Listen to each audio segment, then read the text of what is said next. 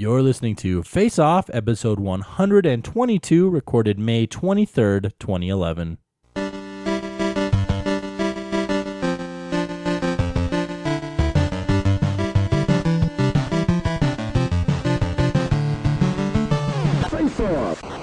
Welcome to Face Off, your face-to-face web technology podcast. I am one of your hosts, Jay Robbins. And I am your other host, Mark Sanborn. In this podcast, we talk about various aspects of web technology, such as web development, social media, and web entrepreneurship. As always, you can view the show notes for this episode by going to faceoffshow.com. I love the show notes. We try to put all our information in there so everyone can find it. I hate it when you see a podcast and they talk about a bunch of stuff, and then you go to look at the show notes, and it's like the note is like, we talked to so-and-so, and you're like, But what about the notes? What about the links and the cool stuff? Yeah. And the other thing I liked that we have been doing from day one was the times. So if you were mentioned in the podcast, if you're a web app that we mentioned, you can skip right to your section and hear what we have to say about you. Right. Sacrificing people listening to more of our episodes because it helps our listeners.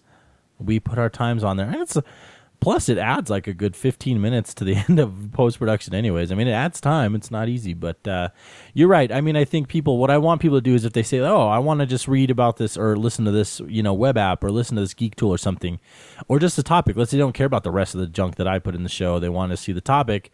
They can skip to it. I think it's a nice thing to do. Yep. All right, Mark, let's get into our news and follow-ups. Our first news item, it's a little old. I've been talking about it for a while, or everyone else has, I don't know, but we haven't. And that's that Microsoft bought Skype. And so, I mean, we're a week old on this. We forgot about it last week, so I want to talk about it this week. They bought Skype for $8.5 billion in cash. We were just talking about this, props to the Skype guys you were saying, because, they've kept on kicking through every major sell. Yeah, so they originally sold it to eBay, I think it was, and then for a pretty high dollar amount. And then eBay really didn't, I think it was eBay anyways, they didn't know what to do with it. It was kind of a strange acquisition. And if I remember right, I could be wrong on this, but if I remember right, the Skype guys still owned some portion of the technology that was used behind Skype. And so eBay kind of just sold it back to them. And then it looks like Microsoft has now acquired it for a great sum of money. I mean, I think this is much larger than what eBay paid. Yeah, I think so too. It is. Actually, it's a giant acquisition. I think it's the biggest in Microsoft history or something like that. I mean, it's a ton of money. And what's funny, what I've seen from most people is negativity. First of all, there's fear that Microsoft is going to ruin Skype. People like me and you, we use Skype all the time. It's very important to us. And so I think there is an understandable fear that Microsoft might change it or do something different. Microsoft is very aggressive on monetization, especially for things like this. So I think that's to me, that's like a fear that's somewhat justified. I think it's a great acquisition for Microsoft. I think Microsoft has a big brand problem with a lot of their stuff people don't identify as liking with. Windows 7, I think, was a giant leap forward. I think people really like Microsoft a lot more because Windows 7 is a great product. I'll say it. I love Windows 7. And then I think associating, purchasing themselves with more brands that people really like. I mean, Skype has tons of advocates. Everyone that uses it loves it. And so, if Microsoft can do good and not screw it up, then they will have, a company that people will like and will further, increase this cloud of Microsoft is a friendly brand that has good products. Yeah, I don't think we have to worry about Microsoft, abusing their user base and just kind of, taking the product and making, let's say a non-free version or something. Because I don't think they're going to buy something for that much money and then just say, screw you guys. We're going to, abandon the Linux version and the Mac version and this and that, the stuff that people like about Skype. Just because I think people, if you do piss off people enough, they're going to start, making a competing product. Yeah, and apparently I didn't notice this, but Skype recently had acquired Quick, which was sort of the pioneer of live streaming video from your phone. I remember right when sort of Ustream and Justin TV and those were getting going with streaming on your computer, live streaming. Quick was the first one where, on your iPhone, you could stream live from your phone and stuff. So I think it's a good product offering. Did they overpay? I have to say, I think they did. I'm not sure. I would value Skype, especially at a company that has trouble getting revenue. Skype has had trouble staying above water, keeping their head above water. So I think they overpaid for it. I don't know if there was like other talks that other companies might buy it or something, and they had to get aggressive or what. But that is a very large sum of money. It is. I think though that Skype does have a great technology backend. We talked about it, I think, before on the show about how amazing the voice cancellation is. When we do interviews, their audio is piped right back to them, but it doesn't echo. Right. And that's due to the software of Skype, not any of the hardware that we're using. Right. In fact, our hardware impedes it. It just takes whatever it gets and sends it right back out to everybody. So it creates an echo. Or like when we listen to music over it sometimes, like it'll cancel out my music, even though I'm trying to like pipe it directly to you so we can listen to the same song. It'll cancel it out eventually because it's like, oh, this is background noise that I need to get rid of. Yeah. The other thing too is, Microsoft does have an Xbox route that they can go with this. Adding voice communication with Xbox. They can. It's one of the things that I see a lot of these big companies do. They'll buy something, and you think to yourself, well, is this worth it or not? Just based off the merits of Skype alone, but they can also use this technology in all the other products that they have that already use voice communication. Yeah, people dog on the Zune, and the Zune device is failing. I understand that. I'm a Zune fan. The Zune service, I think, is great, but what the thing is, there is a product that Microsoft has done that is gangbusters popular, and that is Xbox. I love Xbox. I know a lot of people that love Xbox. And to think that Xbox, I mean, remember when the original Xbox came out, everybody laughed. They're like, why are you going to buy this crappy box from Microsoft when you have Nintendo and Sony putting out awesome consoles, and it's like the Xbox is rocking flat out. Yep. So I don't know. I guess time will tell. Yeah, time will tell. I'm excited to see it go though, or to see it happen. Another thing I just want to talk about, we always talk about split testing and talk about how big companies are doing it. So one thing we always joke about, because we do our show notes in Google Docs, Google split tests the heck out of Google Docs. It's ridiculous. I mean, I've had things change when I refresh the page. Like, it's funny, like one point you look at a doc and you'll get used to this feature, then 2 weeks later it's gone, and then a week later it's back, and it's like, they're like split testing the crud out of it. But here's an interesting topic of discussion that I've heard some people. I read an article recently, and I can't remember to the link, otherwise I'd link it in the show notes, but it basically said, Google split tests things to death, and oftentimes Google's products, I think you see that sometimes they seem so not intuitive, and I feel like that's because a lot of really good products have this really strict vision, like this is this awesome thing we want to make, and then the split testing comes in on the finer details, like is this intuitive or not, this little thing, and Google basically split tests from the beginning, and I think sometimes that split testing, the sort of pure data drivenness of it can lead you down sort of quirky user interface and user experience. Yeah, I agree with you. I think you need to have some sort of vision of how your app or your user interface is going to function. And then, A/B split test the fine details. I think I remember reading an article from, I think it was either Joel Spolsky or the other guy, which his name escapes me. But he wrote a funny article about Jeff Atwood. Yeah, there you go. He compared A/B split testing with the movie Groundhog Day. Right. Where Bill Murray, wakes up in the morning and he goes on, and then he finds himself trapped in the same day each day. So he gets to try different techniques as he goes throughout each day to get different results. Mm-hmm. And then in the end, it's a good article. We'll link to that one in the show notes. But I think if you don't have some sort of vision in mind and you don't do the small details, you just split test everything, you'll probably end up with a clunky mess. Split test your life, right? Are you? Is that what you're saying? Is that what we should do? I should wake up every day and try as hard as I can to have the exact same day, but change small details to see what happens. There you go. So, anyways, split testing is really good. One of the things you learn though is, it does require data. So the thing is, it's really easy to say, like we've been playing around with Agile Task Ninja Button. it's easy to say like, oh, this one's better than that one just because it has more. But remember, in statistics, there is a reason that they have, a statistic significance. There is a significance test. A pure difference doesn't, a pure mathematical difference doesn't mean that it is significant. It could just be part of chance. So make sure you have a real significant, even if, we talked about, you gave us the mathematical equation for it, but just, if one button has 48 and the other has 47, don't say that 47 button is worthless and get rid of it. Make sure you have significant things, and don't just split test randomly. Really plan out your tests, and don't add too many variables. Is another thing too. Don't split test 4 different things at once. Really make it granular, small. Split test these 2 small things and see what happens. Google Web Optimizer recommends if you have less than 1,000 page views or unique visitors, you need to go for the A/B split test instead of multivariate. Yeah. Because otherwise you're not going to know what's working and what's not. So Totally. It's all about the numbers. Google definitely has the people to pull it off. I've heard they've actually tested 31 different shades of blue before they figured out the right link color.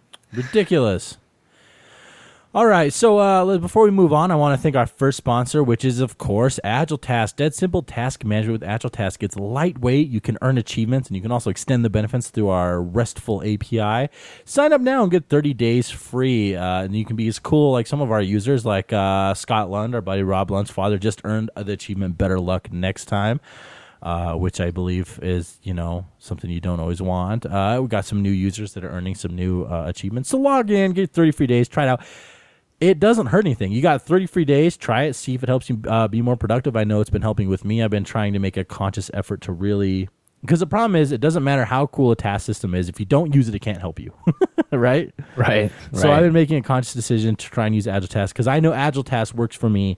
If it doesn't work for you, that's fine. 30 days. Let it go, expire, and, tell your friends about it, even if you don't like it. Right. I would add in there too is don't get discouraged, if you find yourself, forgetting to use it for a couple of days and you're like, oh man, I feel disorganized. Maybe it's just part of my personality, but sometimes I get off track and I don't use it for a few days and I get back on it and I'm like, oh, this is really nice. I remember I need to do these things and exactly get back on track. Exactly. It's, it's one of those things. It doesn't matter which task system you use. You're going to face that once in a while. If you use a pen and paper, you're going to stop using it after a while and you have to get back on the saddle. So trying to help you stay productive. That's interesting. I'm writing a blog post that's kind of about that. It's kind of about like whether or not you should use a tool. At blog.agiletest.me. I'll have to release that soon. I'm committed now. Committed. I said it. Let's move on to our geek tool. So, Mark, you know that we use a lot of microphones and whatnot on Face Off. We use Skype for Face Off, but not only Face Off for other projects. We're always Skyping or video talking, even on Xbox. We're always talking about what we're doing. And one of the important parts about that is a good microphone. We've talked about good headset microphones before that help you talk. But one of the things that we've found with a lot of computers these days, they have sound cards on them. These integrated motherboards with the integrated sound cards, the sound cards usually just aren't that good. I mean, I haven't had a lot of experience with finding good integrated sound cards. Like my current one on my shuttle, if I plug any microphone directly into the microphone port on the motherboard, it makes digital noise constantly. It sounds like junk. So we think that you should eliminate that in general with the StarTech IC USB audio, USB 2.0 audio adapter. Basically, it's a little USB dongle that you can plug in, and it makes a small little USB, small little sound device. I think like mine says generic USB sound device, usually 2.0 stereo. But what it does is it allows, it really reduces the noise. It reduces the variability. Like our friend Robbie, okay, here's a great example. This is where I brought it up. He bought a really nice Razer headset, and he bought it for both using on Xbox because he can, and on his computer. Really nice sound, really good microphone. And he hooked it up to his computer, and he was Skyping with us, and it was staticky. It sounded like junk, and no matter what he fiddled with the sound devices on, he couldn't get it to sound good. So I was like, well, here, use my little USB dongle that came with my Logitech headset, and see if that's it. Maybe see if it's your sound card. And he plugged it in, and it sounds great. Wow. Yeah. So, I mean, these things, it's, this, like the one we linked to is the one he bought. So this is the one he actually bought. So it's a little more expensive. It's $13 or $16.28. There's some cheaper ones out there. So if you click on our link on our website, there's, like frequently bought together in the bottom and related, you can see the cheaper ones. I just know for a fact that, because I'm recommending this one, that this, $16 one, our friend Rob has, it works great and it's good. I just don't trust, sound cards. I feel like they've, really gotten crappy because it's like it's integrated into the motherboard and they try and shove so much stuff into it. It's like 6.1 sound with an optical out, and I just I guess anecdotally, I've never had good experiences with most of them. I think these are actually really cheap. Back in the day, they had these full featured sound cards that were kind of USB external, and those were often recommended for people that wanted better sound for their computers. And they were, hundreds of dollars. So $16 to make your sound a lot better is a deal. Plus you can unplug it, plug it into a laptop or something else like that. It's also great for troubleshooting. Yeah. If you're at a friend's house or whatever, and they're saying, "Oh, my sound's not working," blah blah blah, you can plug it in and test it. Yeah, and I mean, you can get sort of like microphones or headsets that have USB direct on them, but I don't like that. I like to have the ability to use either one, because some, like I've used Macs before, and their audio jack is just fine, and I'd rather not tie up a USB port if I don't have to.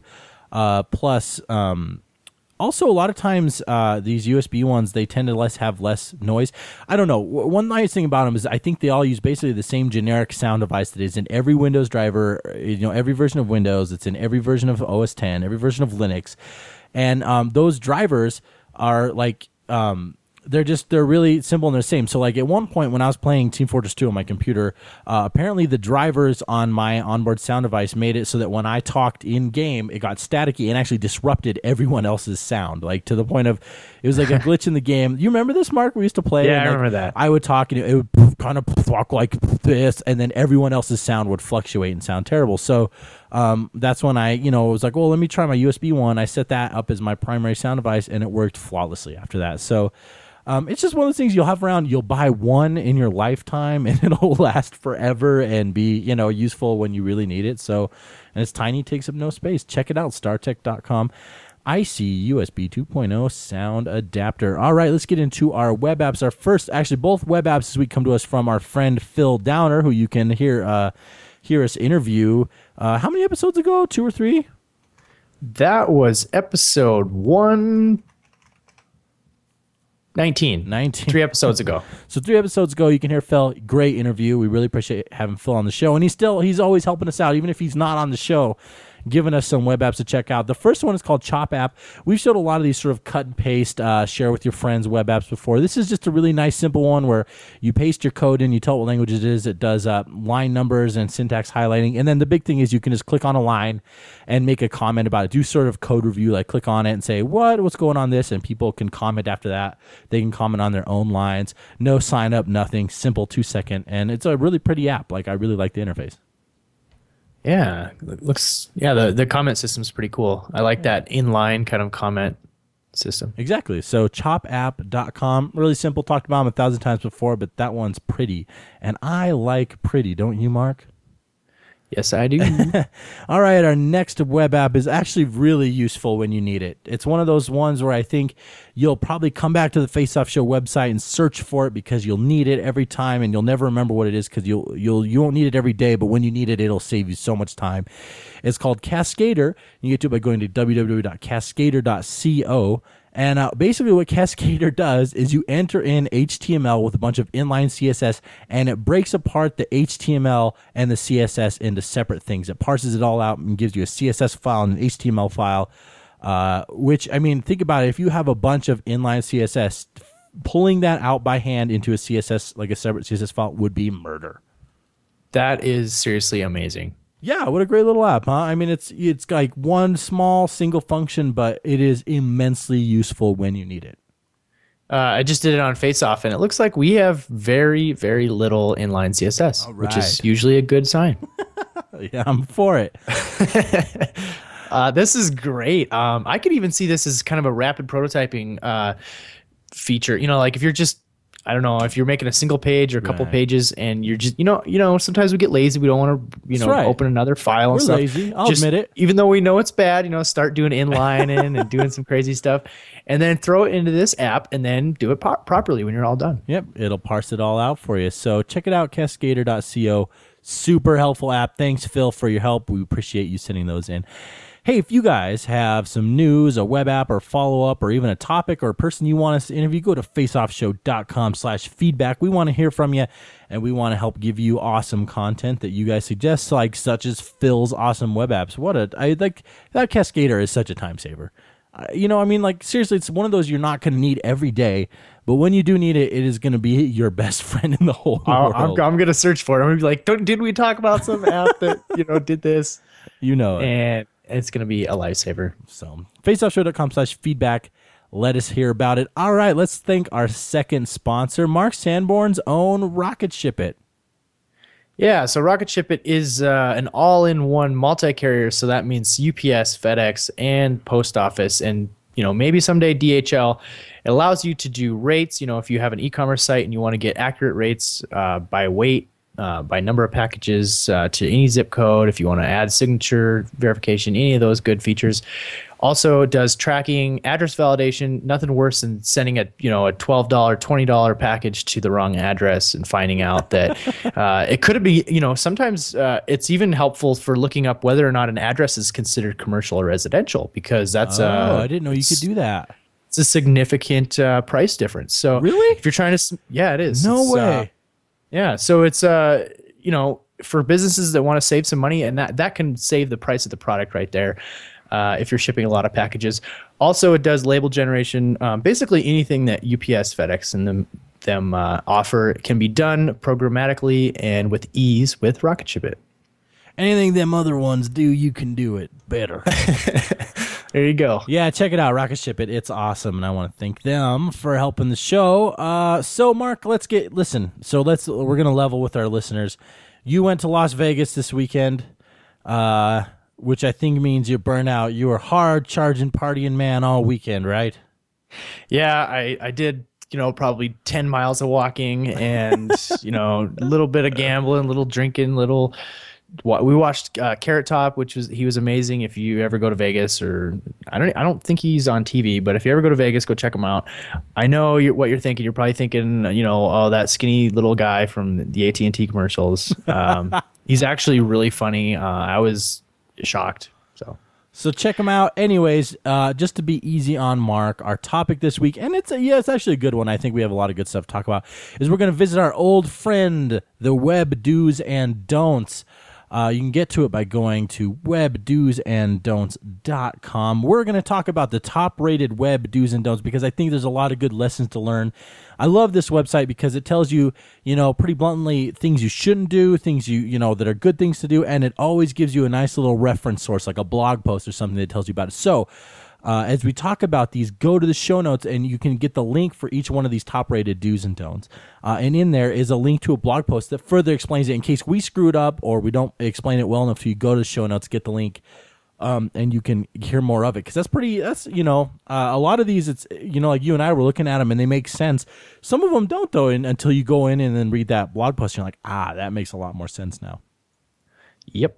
So let's get to our first one, which is don't use splash pages. I agree with this 100% because it basically says don't waste your visitors' time with some goofy animation or just a picture or something like that. People are on the web for information, and as much as you think that splash page makes you look good and makes you, shows how awesome you are, really you're just wasting people's time and you're showing complete disregard for their time. Personally, if it's something I can live without, I will hit the back button immediately when a full page splash page comes up, especially if it's an advertisement. If it's content that I absolutely have to see, I will, have to do it. I will click through it. But for the most part, I'm out of there. You're not happy about it, though, when you have to. You're like, oh, yeah, man. It's like ads, these new ads where it's like it plays an ad and then continues. Same thing. You're not only ruining my experience because I expect to click on this link and get to the content for the link I clicked on, you're wasting my time. Yep, and sometimes they're done with JavaScript, but sometimes they're done with redirects, which waste bandwidth and time as well. Learn from the people. Like shopping carts and conversion rates. They have one-page shopping carts now for a reason. It's because if people have to go to another page, they get on. It's waste time and makes people unhappy. So, I think we can all agree that splash pages are terrible, except maybe the newspaper sites. They don't quite agree with it. All right. So the next top-rated do and don't is do specify your HTML documents language. I think this is good sense just because, a lot of times if services can get more information, the better chance they have of handling it. So if like Google knows that your document is written in English or German, like Google's awesome new translation stuff like in Chrome, it has an easier job of knowing what it needs to translate from. It can do it quicker.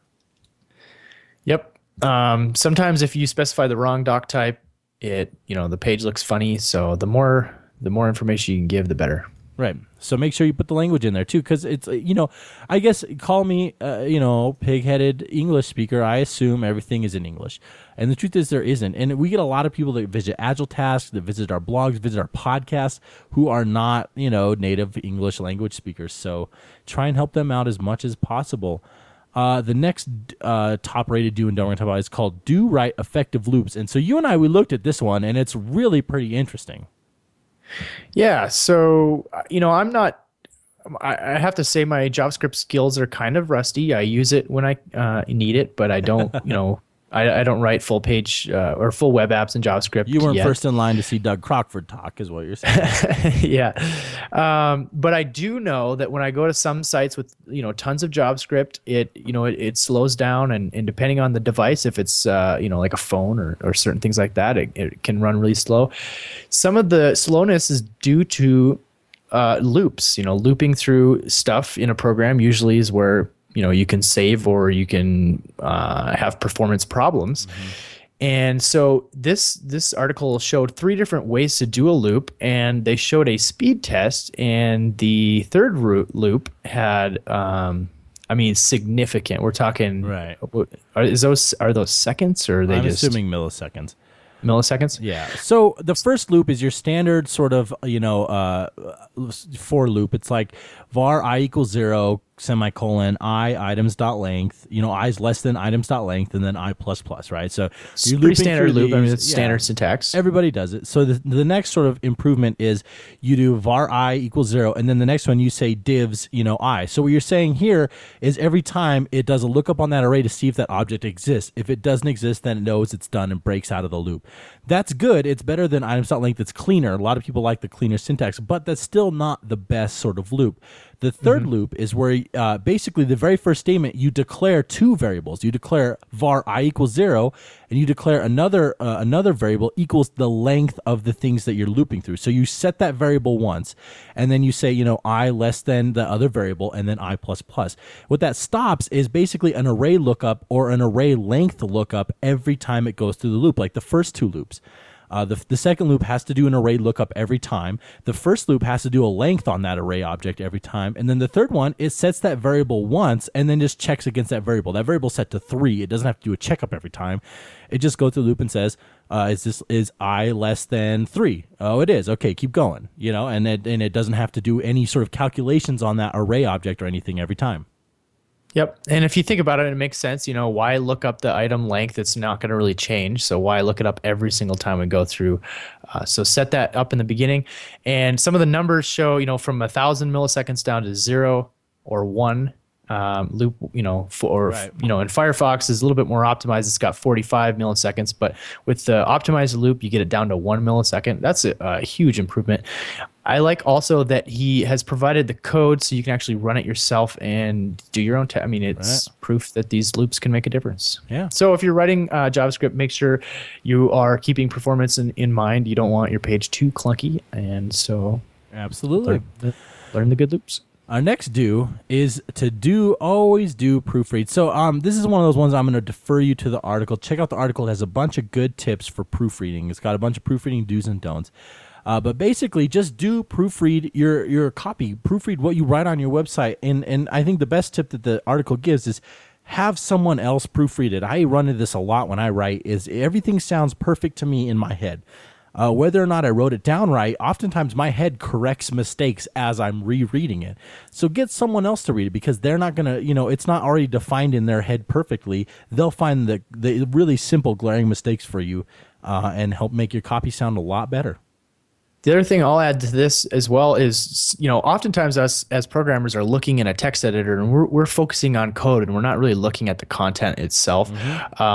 So sometimes we just write the content in the text editor and publish it to the site without ever checking it again, or maybe we'll scan it once. But I think for some reason websites don't have as much emphasis on proofreading as, like, say, a paper or a book. So it's something to do. Just keep an eye on.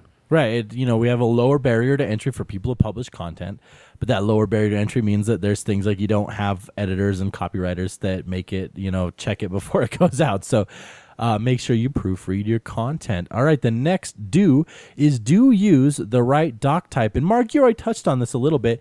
Make sure you decide on what doc type you're going to use in your app or your documents, your HTML documents, before you write it, and stick to that doc type, because a lot of times particular doc types have consequences in your browser, specifically Internet Explorer.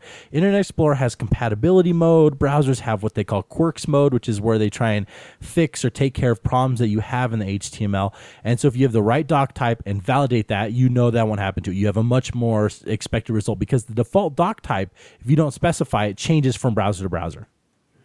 Yeah. So, if you're going to pick strict, HTML strict, don't, start doing loose stuff. Follow the actual strict guidelines. That's about it. You'll run into less goofy errors, like, why does this have like one little bit off in Internet Explorer 7, but Internet Explorer 8 is okay, and it's very frustrating. So the next do is keep your content in a logical order in the source. And this I had to look at the article for. It's really helpful because basically the crux of it comes down to accessibility. Accessibility readers, they have some sort of things that they define, like they expect the navigation first. And so the beauty with CSS is that, your document is separated from your style. So you can take CSS and position your nav anywhere in the document. It's really easy to do. But if you put your nav at the end of the document, and your screen, and someone who is using a screen reader who can't, is blind, can't see it. Like if their screen reader is expecting navigation, they have a harder time figuring it out. So if people put, if they have a regular layout, and this article goes through like some of the expectations that most screen readers have and whatnot. And it's a really good article to read to sort of figure out what you think a good order of things in your document should be. All right, so the next one is don't put block elements inside inline elements. So, we all know kind of block elements are things that, act kind of like blocks.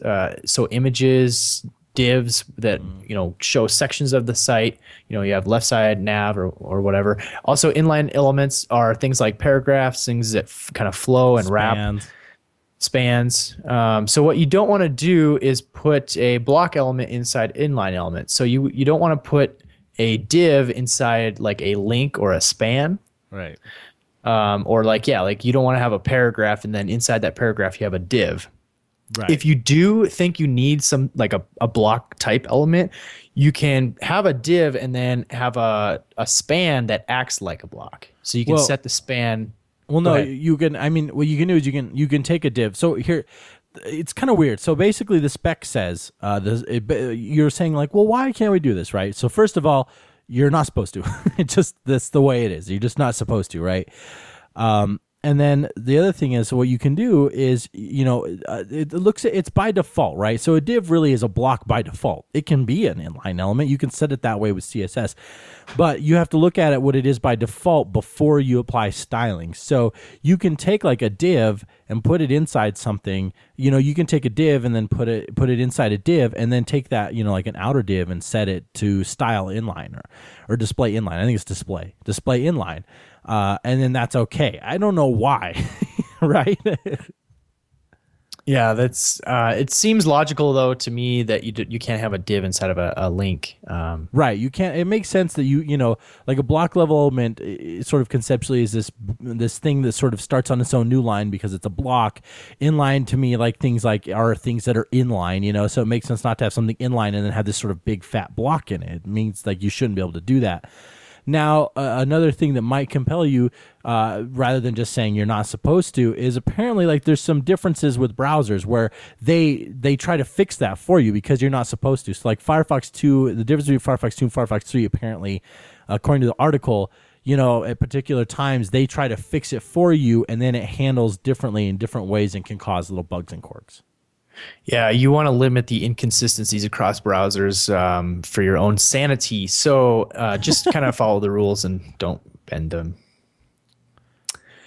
The next one we've got is use the CSS cascade. So CSS, of course, stands for Cascading Style Sheets.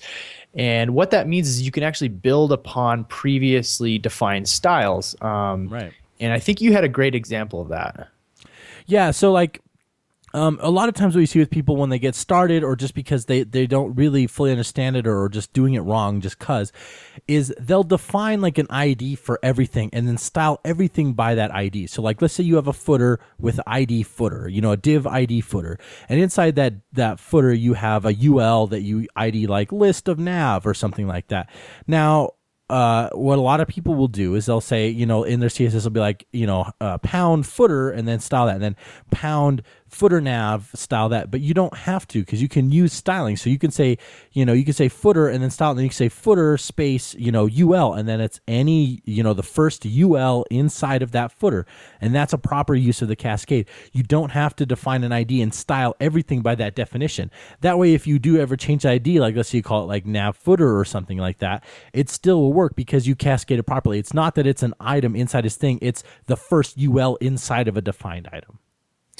And usually we are fairly specific with our divs. So like if you have a footer, usually you're not going to have like 10 different ULs inside that footer. Right. So you usually don't have to get that specific. And also, if I remember right, part of the performance thing is the more specific you get, the least or the less optimized it is for the browser to read. Interesting. I mean, I could see that, and I mean, the thing is, it's just use the power of CSS because, like, a lot of times, especially with the new CSS things that are coming out, like you can use first child and first parent, and it makes sense to look at your things abstractly, not as just here's a UL with an ID, but this is the first UL in this item, and this is the first child in that element. Really learning what those terms mean rather than just, you know, like a lot of times when you first start, and I did this, I was, you know, guilty party number one is you just want it to work, right? You just want it to work, and the easiest way to make it work is just define an ID on everything and hit that. You know, like the different selectors and stuff are kind of confusing, but IDs aren't, right? You give every item its own ID or a class and you style those, and that's sort of the easiest way to go about it. But use that cascade and really look at your document as a document, and you know, this is a child of this is a UL inside the footer, not just footer nav. Also, if you optimize this and you cascade properly, you'll have a lot less CSS. Your CSS style sheet will be smaller than somebody that does not do cascading. Totally.